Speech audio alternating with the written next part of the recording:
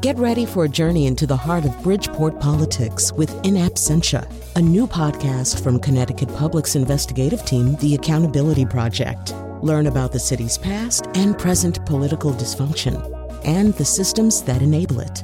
Tune in wherever you get your podcasts. Funding provided by Gregory Melville and Susan Fox and Kathleen Bromage.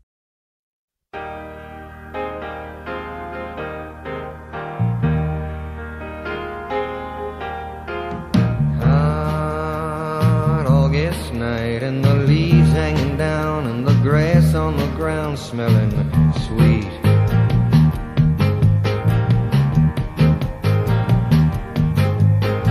Move up the road to the outside of town and the sound of that good gospel beat.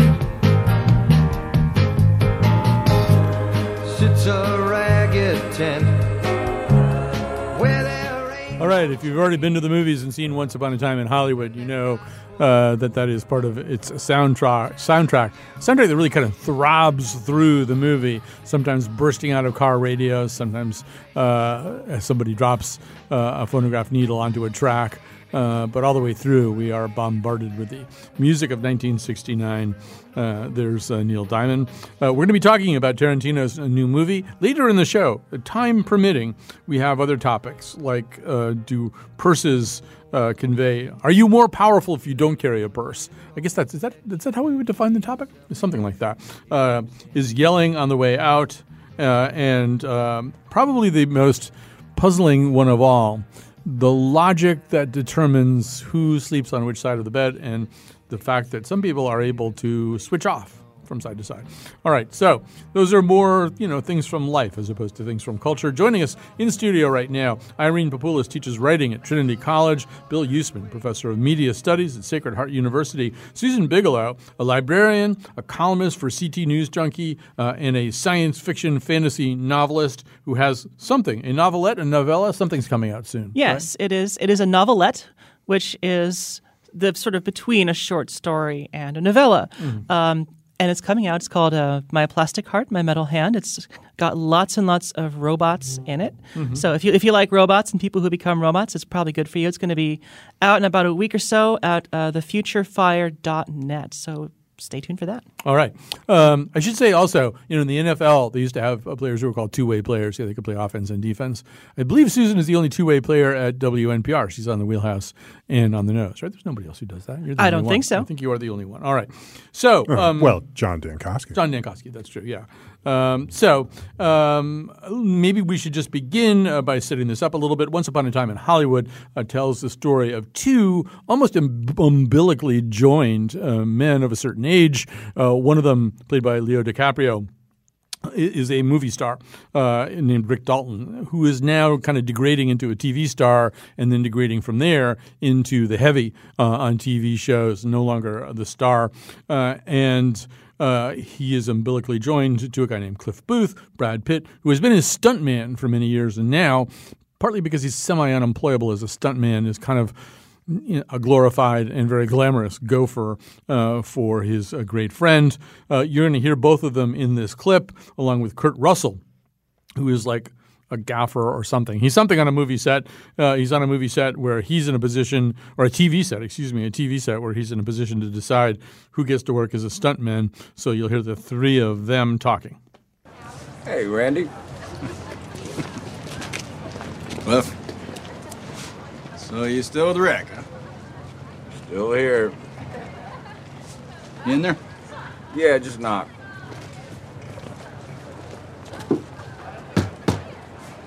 Just put them in the wardrobe, all right? What's it gonna hurt? Then if you need them, you got them, all right? But then I gotta have a conversation with that wardrobe assistant, and man, she's a bitch. I just don't.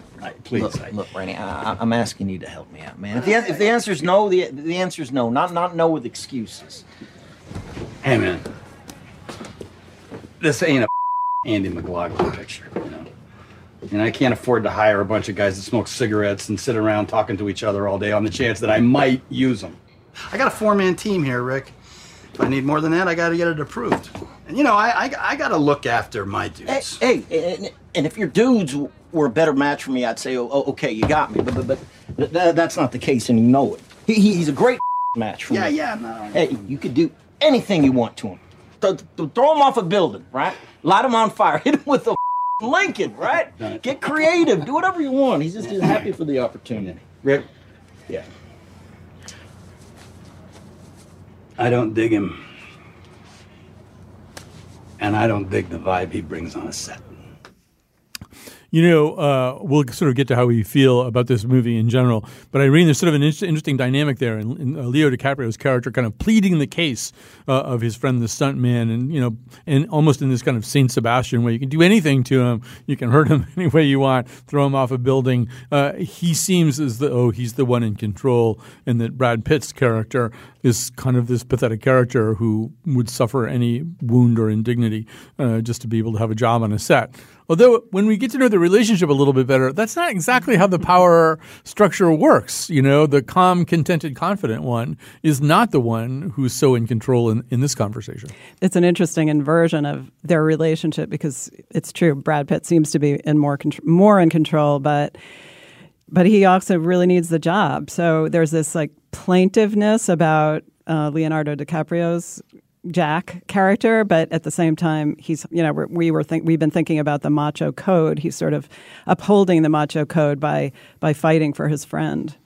Right. So we have to talk a little bit about this movie. I think we're all in different places on it, and we're somewhat divided. And the conversations that have gone on off the air in the forms of lengthy emails have been very interesting and pretty spirited at times. So, Susan, why don't you get us started? I mean, overall, this movie didn't really land all that well for you. It didn't. There were some things I really did like. I thought the acting was great. I thought that there were some really standout performances here. I thought the atmosphere was fantastic. What it really lacked for me was a plot, a coherent plot that sort of stuck the whole way through. I felt like it was a lot of different episodes that didn't necessarily connect even at the kind of climax of the movie. It felt very disjointed. Sometimes the pacing, I think, was a little bit off. It was sort of supposed to be a slow movie, but every once in a while it sort of jumped. Like there's a moment where it jumps a very large amount of time forward, and it's it's jarring. I feel like there wasn't a lot of character progression. I feel like the movie didn't really understand what it wanted to be about. It's a whole bunch of different things. It's kind of a buddy picture and kind of not. It's kind of about the Manson killings and it's kind of not. It's kind of about Hollywood during a certain period and it's also kind of not. It's a whole lot of different things. It tries to do a lot of things at once and it doesn't quite succeed in my mind. I'm going to sort of try to stagger the responses a little bit. So that means I have to go to Irene next, I think. Okay. Well, I mean, that's just making me think. It's so funny how we decide whether we like or is it a decision whether we like something or not? I'm not sure, because I could agree with everything Susan just said, but at the same time, I liked it, and so I sort of believed in I think I liked it more than you did, Susan, and I believed in the fantasy of it, the once upon a time ... side of it completely sucked me in and I sort of went with it. So that's my first reaction. Okay, Bill? So I think there are two Quentin Tarantinos. There's the Quentin Tarantino who I recognize as a very accomplished filmmaker and someone who does have a real vision. He's a real auteur and is a great craftsperson and storyteller and very, very talented. And I don't want to diminish that. But the other Quentin Tarantino, I went to the Oxford English Dictionary and I looked up the word problematic and there was no text at all. It was just a picture of Quentin Tarantino smirking. So, he's such a problematic, I think, filmmaker and person that bleeds into the films, and it bled into this film for me. I also think that, speaking of Quentin... could you just say why he's problematic? Like, because you don't know what to think? I think there's a range of issues in terms of his representation of women, his representation of people of color, his representation of violence, and how it's fine to represent violence. It's fine to represent misogyny, but what is your stance on it? Are you critiquing it? Are you endorsing it? Are you reveling in it? I think all of that gets very blurry in his films. But does that make you enjoy the film, or like no, is it distances oh, me so from the film. it's not that your reaction is problematic. It's no, more it's, that it's what he's putting on the screen. Okay. Yeah, I'd agree with that. I think that the movie is, in a lot of ways, is not self-aware. It's not aware of these things that are a problem. Like, for example, it's a very white movie. There are very few people of color in it. Only one that I know of, and he gets beat up. He does. I think that there is like a couple of side characters who we see in the background. But again, I was hoping that the movie would engage with that somehow. And sort of the treatment of women, the lines that women have, especially at the ending of the movie, which we won't spoil, but there's some stuff that happens to two women at the end of the movie, which is just you can feel a lot of different ways about it, and I don't know if I feel all that good about it.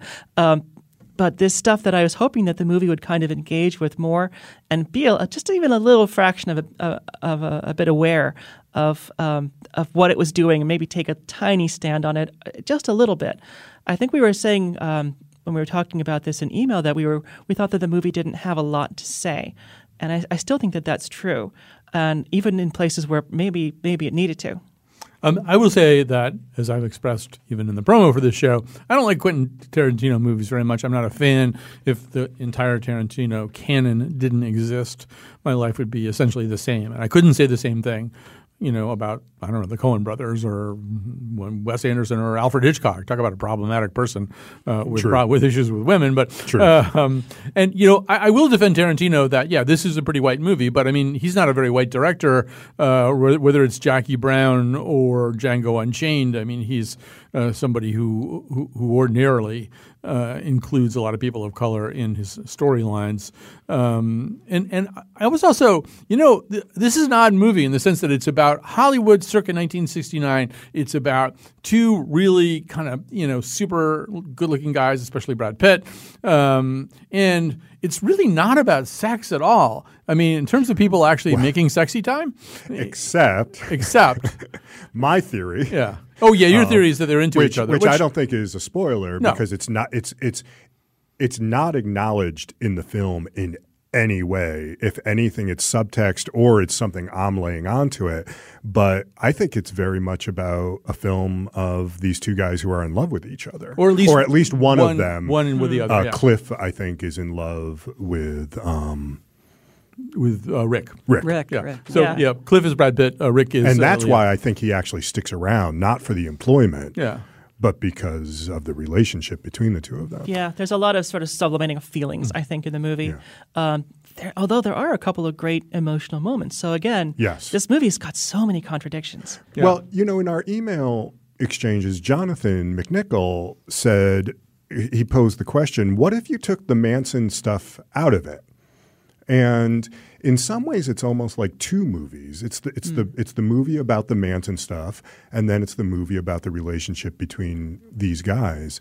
And I think that's an interesting question. And it certainly was long enough to almost have been two movies. And I think that might be part of what you're reacting to, Susan, is a lot of it had to get mushed together in order to make it one movie. We should say it's a very long movie. I like this movie a lot, and I kind of luxuriated in this obsessively curated recreation of Hollywood in 1969. And I guess it's really I heard or read somewhere that, for example, if you hear somebody saying something on a car radio, they were saying it on that day, at that time. Mm-hmm. I mean, to me, that is a little bit of obsessive compulsive directing, but more power to him if he wants to do it. But I loved the look of this movie. It is, I think, also the least assaultive of all Quentin Tarantino movies. I mean, it's not that there isn't which is saying something. Considering. I mean, there isn't that much blood or gore or anything like that. There is some. You will be treated to some at least one massive explosion of violence, but compared to how they mostly are, it's not like that. It is more about relationships. It's more about people dealing with aging. It's more about people dealing with their hopes and aspirations, and the kind of town that Hollywood kind of eternally has been too. When it's done with you, it's done with you, and there's not that much you can do about that. I do think one of the interesting figures in this, and one of the controversial figures, and maybe we can get now into some of the ways that there have been detractions. So we see, and I think it's pronounced this way, I just found that out, Margot Robbie. I've been saying Robbie for years, but I think it might be Robbie.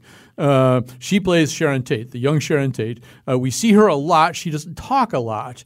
We see her in one striking series of cuts where there's kind of two storylines unfolding at once, and we see her in a movie theater watching herself on screen in a Dean Martin, Matt Helms movie. And actually, Margot Robbie is watching the real Sharon Tate too, although Tarantino's done this incredible production stuff where he's been able to, make some of his contemporary actors really look like they're in some TV show in 1969. Yeah. He doesn't try it here. We just see the real Sharon Tate. But you see a young girl who's not well known. She's so not well known. She's had to kind of talk her way into the movie theater by pointing to the poster and proving that she might actually be one of the characters in the movie. She's just sort of glorying. She's in the early part of her career. These other two guys are kind of at the end. Hollywood is running out of things to do with them. She's sort of at the beginning, and watching all of that hope and excitement as she's watching herself on screen is, I think, one of the more poignant moments in the film. But now, let's turn the rest of you loose on this. One of the criticisms is this is the only prominent female character, and she doesn't really have a fully developed speaking role anyway.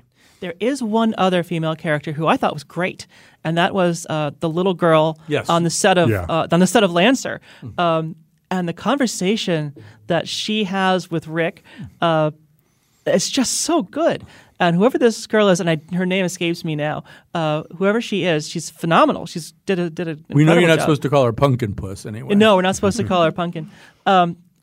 But yeah, so that conversation, again, of somebody who's at the very beginning and someone who takes their craft very seriously. And apparently that's a send-up of Leo when he was younger. Well, yeah, she's a method actor. You know, she's an 8 or 9 year old method actor who spews this kind of stuff. And the relationship between the two of them as it emerges is actually kind of cute. And you don't see cute in Tarantino movies a lot. But what else? Like, Irene, what else do we think of this, the Sharon Tate thing? The Sharon Tate thing, I mean, to me, that scene, like the reason why it was so, when she went into the movie theater and she didn't say a lot, but her face said a lot. And what it said is ambition, and I just felt like it was such an expression of her ambition. Like, okay, I'm really proud of myself as an actor, and I'm going to keep going. The sky's the limit. And so to me, it expressed a lot. It didn't feel like, they're not giving her very many lines, as much as it felt like she has some really clear, interesting ambition. Yeah, I will say, and maybe this is contradicting what I said earlier a little bit. I think Margot Robbie, we're supposed to say? I think. I think she does a fabulous job with the role, and I think Sharon Tate comes off really well in this movie, actually, because there is something incredibly appealing about her naivete and how thrilled she is to see her name on a marquee and to be able to go into the theater and watch herself.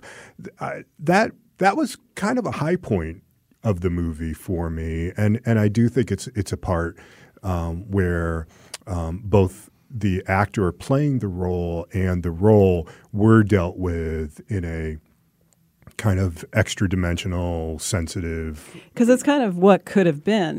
We all know what happened when we see that name Sharon Tate, and in the real world. And so, yeah.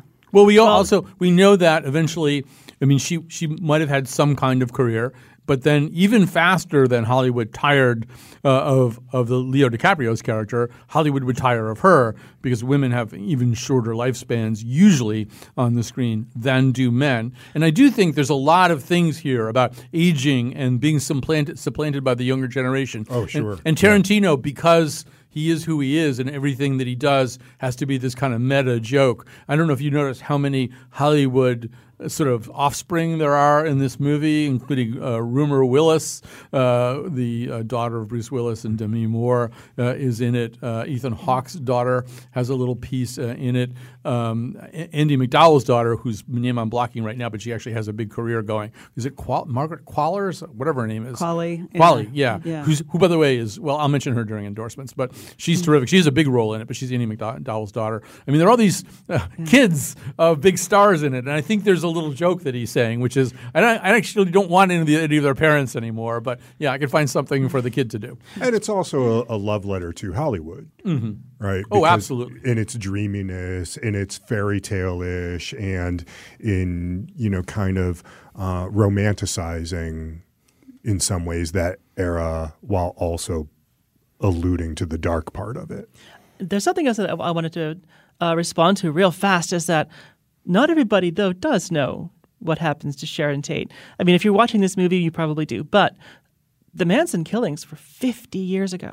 50 years ago exactly, next Friday. Exactly. Can't believe that was 50 years. And people probably know Manson, yes, but they don't know maybe her. none of the other details. I will admit, I didn't know. Oh, okay, sorry. I didn't know. I had to look it up when I got home. I was like,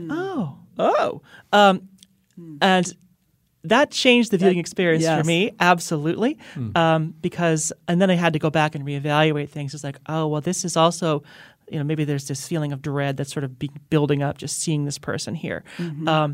But this is something else that Tarantino has done throughout the entire movie. Is he's not sort of letting you in at all. If you're not familiar with this world and you're not familiar with all the things that are going on around, like the Manson killings, then he's not going to help you out at all. He expects you to be on his level the whole time.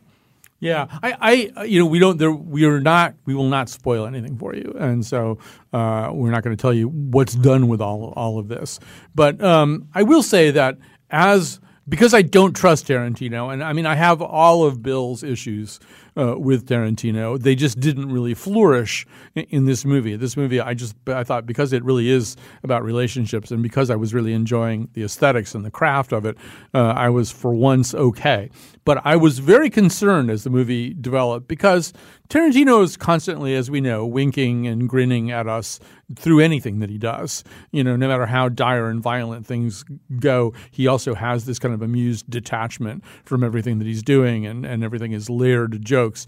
And I was thinking, because I was 14 years old at the time of these murders, so I remember them quite well, he can't possibly... I mean, what would the survivors of this think if he included this in one of his winking jokes, which I think he avoids doing. Again, we don't want to spoil anything, but and so as I had mounting trepidation about how this was going to be used, I ultimately felt like he found something to do that was different from what I was worried about. It was it was absolutely different than what I expected. That part threw me for a loop, which again. Go see it. We won't tell you what that is. But it was not Inglourious Bastards, for example, right? It wasn't that kind of broad, almost comedy in its approach. I mean, there are funny bits in it, but I think you're right that overall that's not the tone of the film. The tone of the film is much more dreamy and, just as some of you have pointed out, it's called Once Upon a Time in Hollywood. Yeah. I don't know if anybody else wants to say anything else about the acting. I will say I've become just a huge admirer of Leo DiCaprio. I mean, I guess that's kind of saying something pretty obvious. But at this point, every performance that he gives, I really find very, very intriguing. He's usually, I think, at his best when he's under terrible amounts of pressure as a character, right? So in The Departed, he's just coming apart the entire movie. Same with Gangs of New York. I mean, I could name 3 or 4 others that are like this. In this case, he's coming apart in a different way. He's had a drink from the cup of fame. He's been a guy who would carry a very successful series. And we should say that, Susan, you kind of alluded to this, that like everything else in this movie except these 2 guys is a real thing. These are real TV series and people playing actual actors, and it's made as real as it possibly could. But I just thought in this one, he's mainly playing a guy who's realizing he can't quite cut it anymore the way that he used to. That's the pressure he's under, which is a very different kind of pressure. And I thought he played that really well. Definitely. And he has to keep up the illusion that he's going on, combined with that inner knowledge. Yeah. So that's a really beautiful thing that he acted. Yeah. That duality. I think it's also worth pointing out that Luke Perry is in this, and this is his final film. I believe that there's nothing else. As far as we know, yeah. Yeah, that was a little jarring. And I also want to say that, Brad Pitt, I think, has over the years emerged as, obviously he's a very pretty face, and now he's a kind of, got that kind of Redford. Somebody said he had those kind of Redford crags and creases in his face. But he's I have found him over the years to be a kind of – I just rewatched A River Runs Through It, where he's such a beautiful thing in that movie, right? He's just this golden boy fishing and marked for tragedy. But I think he's a guy who really does a lot of very interesting things. And as he's aged as an actor, he's more than just a pretty guy with his shirt off. He's, although he's that in this movie. But I think he delivers quite a performance. I think he does a great job. And in fact, and this is all part of my big theory, which is not really a big theory, he reminded me a lot of Heath Ledger in Brokeback Mountain, in terms of that same kind of, there's not a lot that's being expressed in a very, outwardly way, but there's so much going on underneath that. But I think also, Bill, there's a way in which the semi-homoerotic pairing of these guys, it predicts a little bit the movies that are going to follow 1969, right? We're going to go into Easy Rider, Butch Cassidy and the Sundance Kid. Yes. We're going to have a whole bunch of movies about guys who are more into each other, really, than they are into women, and whose bond may be a little bit cagily homoerotic. Absolutely. And by the way, I noticed in the clip that you played, the Kurt Russell character says, "Oh, you're still with Rick." You're still with Rick? Mm-hmm. Well, perhaps on that note. It's also friendship. Yeah. It's also friendship, sure. And so there's, friendship too. I know I'm laying that on it. It's not textually in the film at all. No, but I see it too. Yeah. Absolutely. All right, so we'll have to stop there because there's so much more to say. But go see the movie. Go see it with some people, and then you can argue about it afterwards. It's a fun movie. Oh, we didn't even get into Caitlin Flanagan in Justice Critics. All right. It's an interesting article that we all had different reactions to, but it's worth reading. Right. Caitlin Flanagan in The Atlantic writing about this movie as Tarantino's most transgressive movie. That's how you'll find it. That's in the title. I went for a walk on a winter's day. I'd be safe and warm.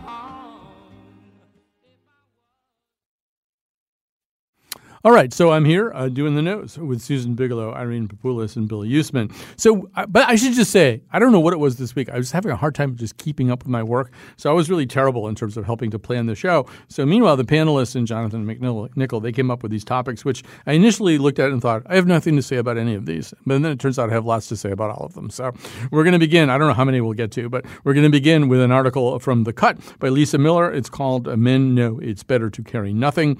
It essentially makes the argument that freedom from having to carry stuff in, for example, a purse, is a form of power.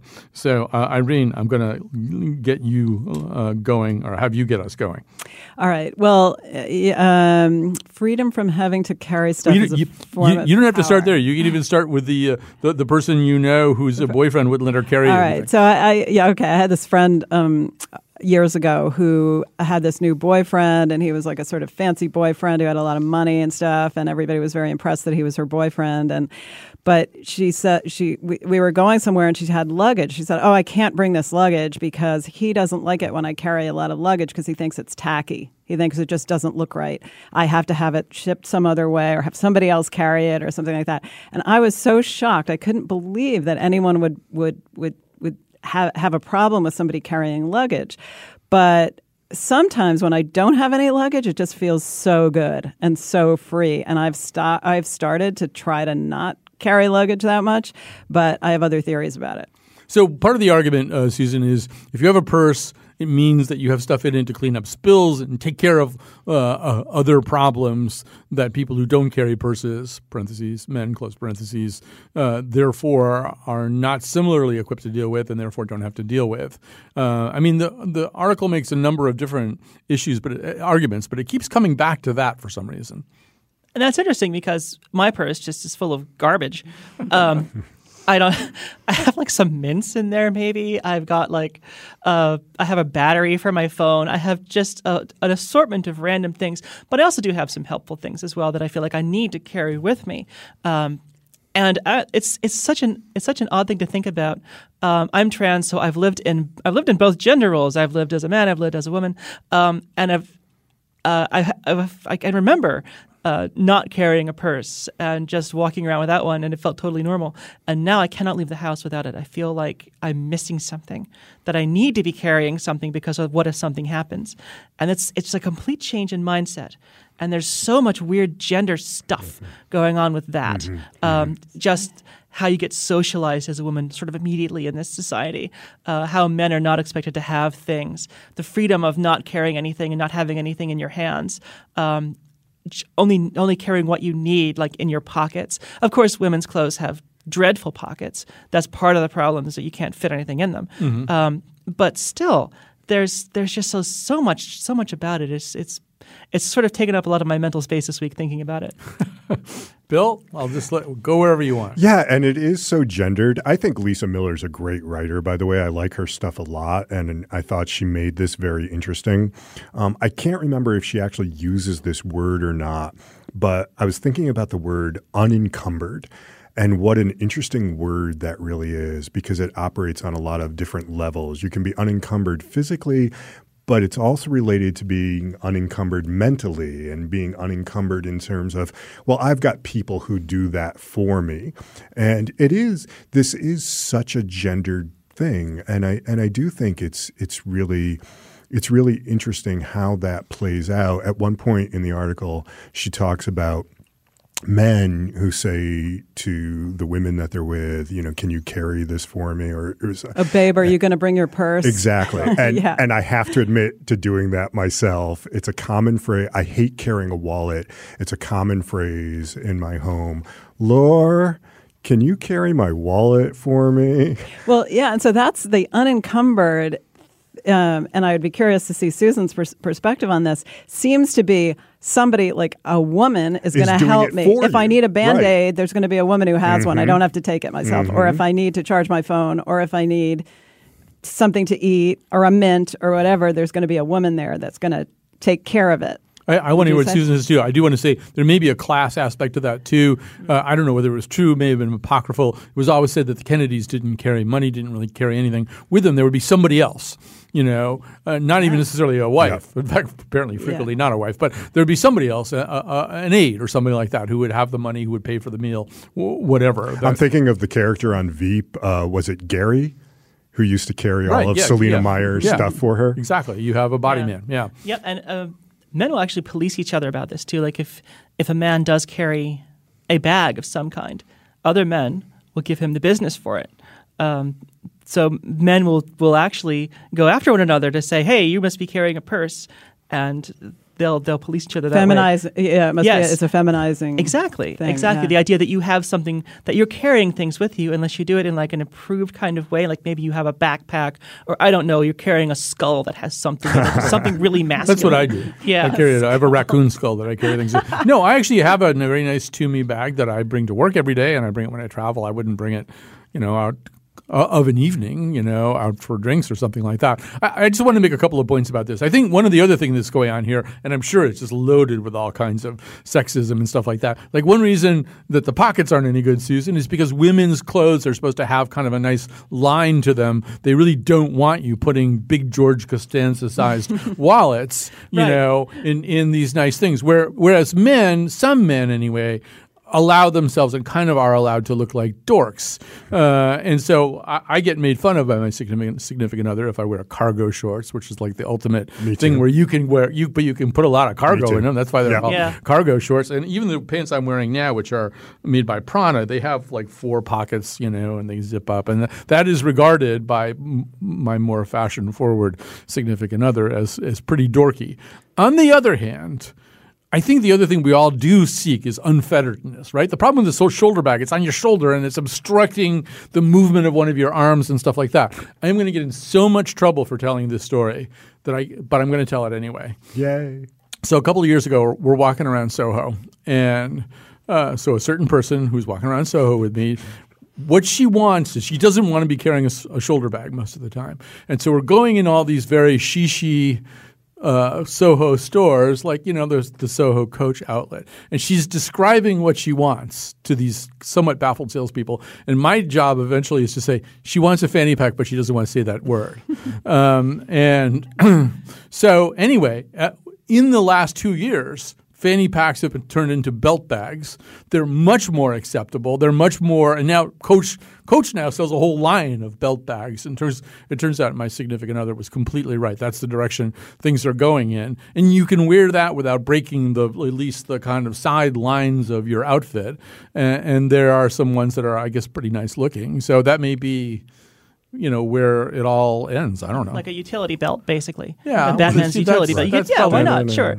Not really what a fashion-forward person wants, but... I also want to make sure we get in here the really interesting turn she takes at the end of the article, where she starts talking about public relations as a woman's mostly profession, mostly cleaning up the messes that men have made.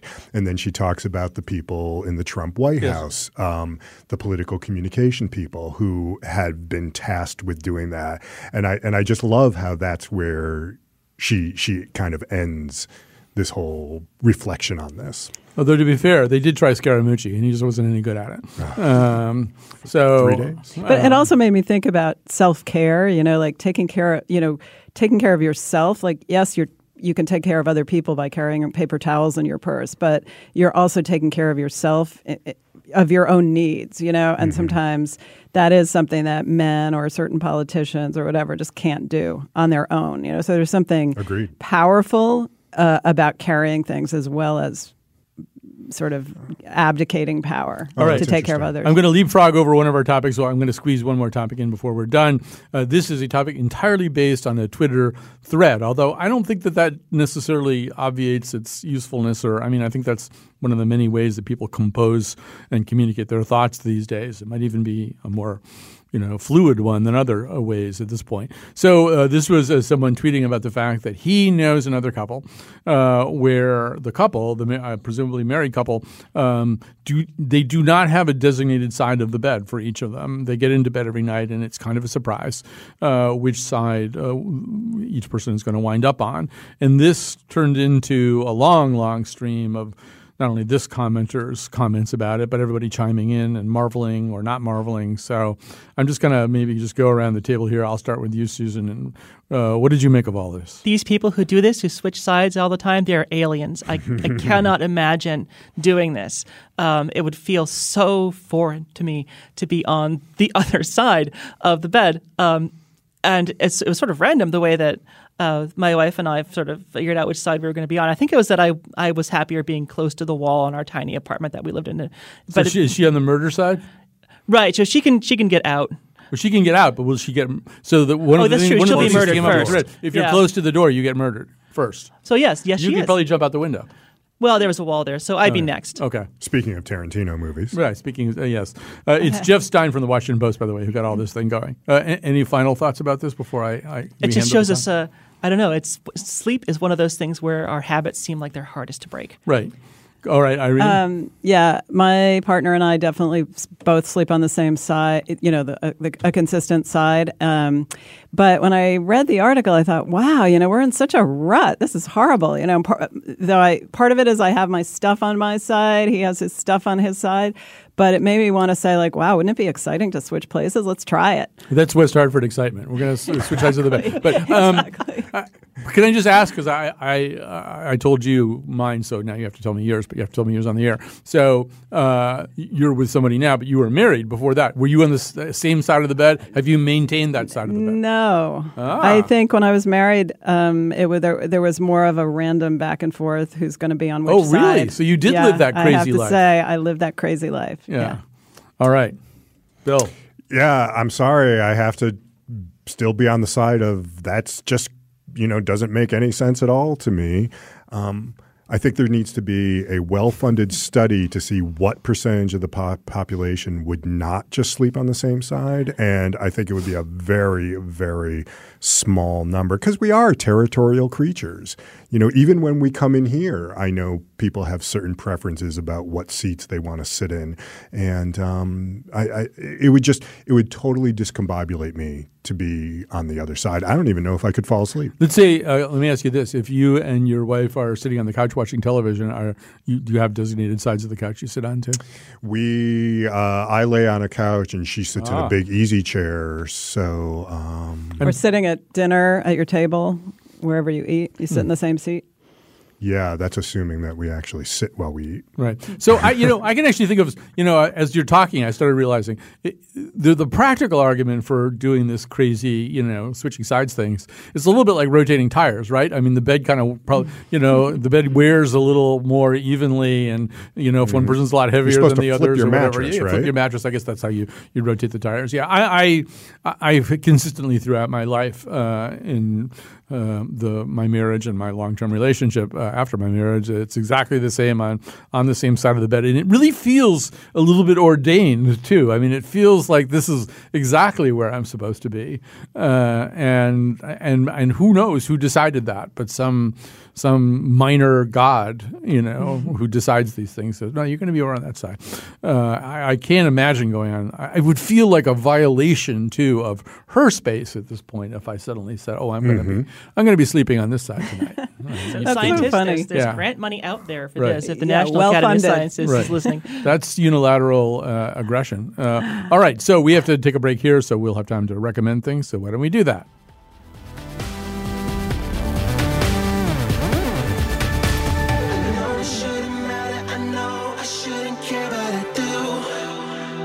Sleeping on my side of the bed, my side of the bed.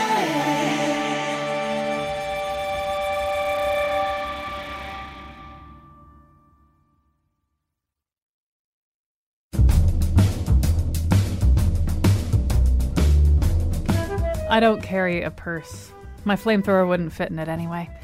Today's show was produced by Jonathan McPants, with help from me, Kyone Wolf. Our intern is Jesse Steinmetz, and the part of Bill Curry was played by Sam Wanamaker. On Monday, our show looks at the religious movement behind Mariana Williamson. And now, back to Colin. So I should also say that Betsy Kaplan, the senior producer of the Colin McEnroe Show, does not carry a purse of any kind. And I hadn't ever thought about it. She pointed this out today, and I realized, yes, when you see her out in the world, she doesn't have anything like that. If she has pockets? No, I think she carries a wallet in her hand or something. I don't know. Wow. But she's not like the rest of us. All right, so let's make some recommendations. Bill, why don't you get us going? Okay, I want to endorse two books, one fiction, one nonfiction. The novel is a debut novel by a journalist named Taffy Brodesser-Akner. It's a hyphenated name, Brodesser-Akner, called Fleischman is in Trouble. It's about a person going through a divorce and all of the emotions that accompany that. It's one of those novels that's told from multiple perspectives, which I really, really like. And one reviewer said it's like a Philip Roth novel if Philip Roth actually knew anything about women. And the other is nonfiction. It's a book called Democracy and Truth, A Short History by Sophia Rosenfeld. I think this is highly, highly valuable. Somehow in less than 200 pages, she goes back to the American Revolution all the way to the current circumstances that we find ourselves living in, and takes up this question of what is the relationship of truth to democracy, and how that has always been a very tenuous relationship. But there is also simultaneously something very different about what's happening right now. And I think it's like I say, it's less than 200 pages, but I think it's a tour de force. All right. Say the names, the titles and authors of each book again. Fleischman is in Trouble by Taffy Brodesser-Akner, and Democracy and Truth, A Short History by Sophia Rosenfeld. All right. Every week I get emailed. What was the name of the book? All right. So Irene Papoulis. Okay. Speaking of books, I read a book that has been on my shelf for a couple of years, and I hadn't read it. And then I found out that George Clooney was producing a version of it for HBO, so that stimulated me to read it. It's a book about the murder of a bishop in Guatemala, and somebody had told me it was a page-turner, but I thought, how could a book like that, a nonfiction book like that, be a page-turner? It is a page-turner. It's by Francisco Goldman, who teaches half the year at Trinity College. and has written a bunch of novels that are interesting. But this book is called The Art of Political Murder. And if you're at all interested in Guatemala, how things work, and a very well-written page-turner of a book about a murder, I highly recommend it. And it's going to be on HBO, produced by George Clooney soon. It's really good. All right. The Art of Political Murder by Francisco Goldman. Susan Bigelow. So I want to endorse a Canadian TV show that has just recently made it to Hulu in this country, Letterkenny. It is a show about this little town in rural Ontario called Letterkenny, and it is hilarious. It has got like the best deadpan humor that is very, very Canadian. There's hockey in it, so that's why I got interested, because that's what I love. But also, there's just a lot of really great wordplay and strange turns of phrase. It's very, very funny. So there's lots of clips on YouTube if you want to just check it out. Again, it's called Letterkenny, all one word. Very funny Canadian TV. This is like the world we live in. I think we just got rid of Hulu, and now you're making me want to get Hulu again. We talked about this a week or two ago. All right. So you've left me way too much time here, but I'll do what I can. Okay, so I guess the first thing that I'll do a book too, but my books are not as highfalutin as everybody else's. This is your beach read. This is your cheesy summer novel. And it's a good summer novel because, as the title suggests, there's a lot of coldness in it. It's called The Deep, Deep Snow by Brian Freeman. I would especially recommend the Audible version.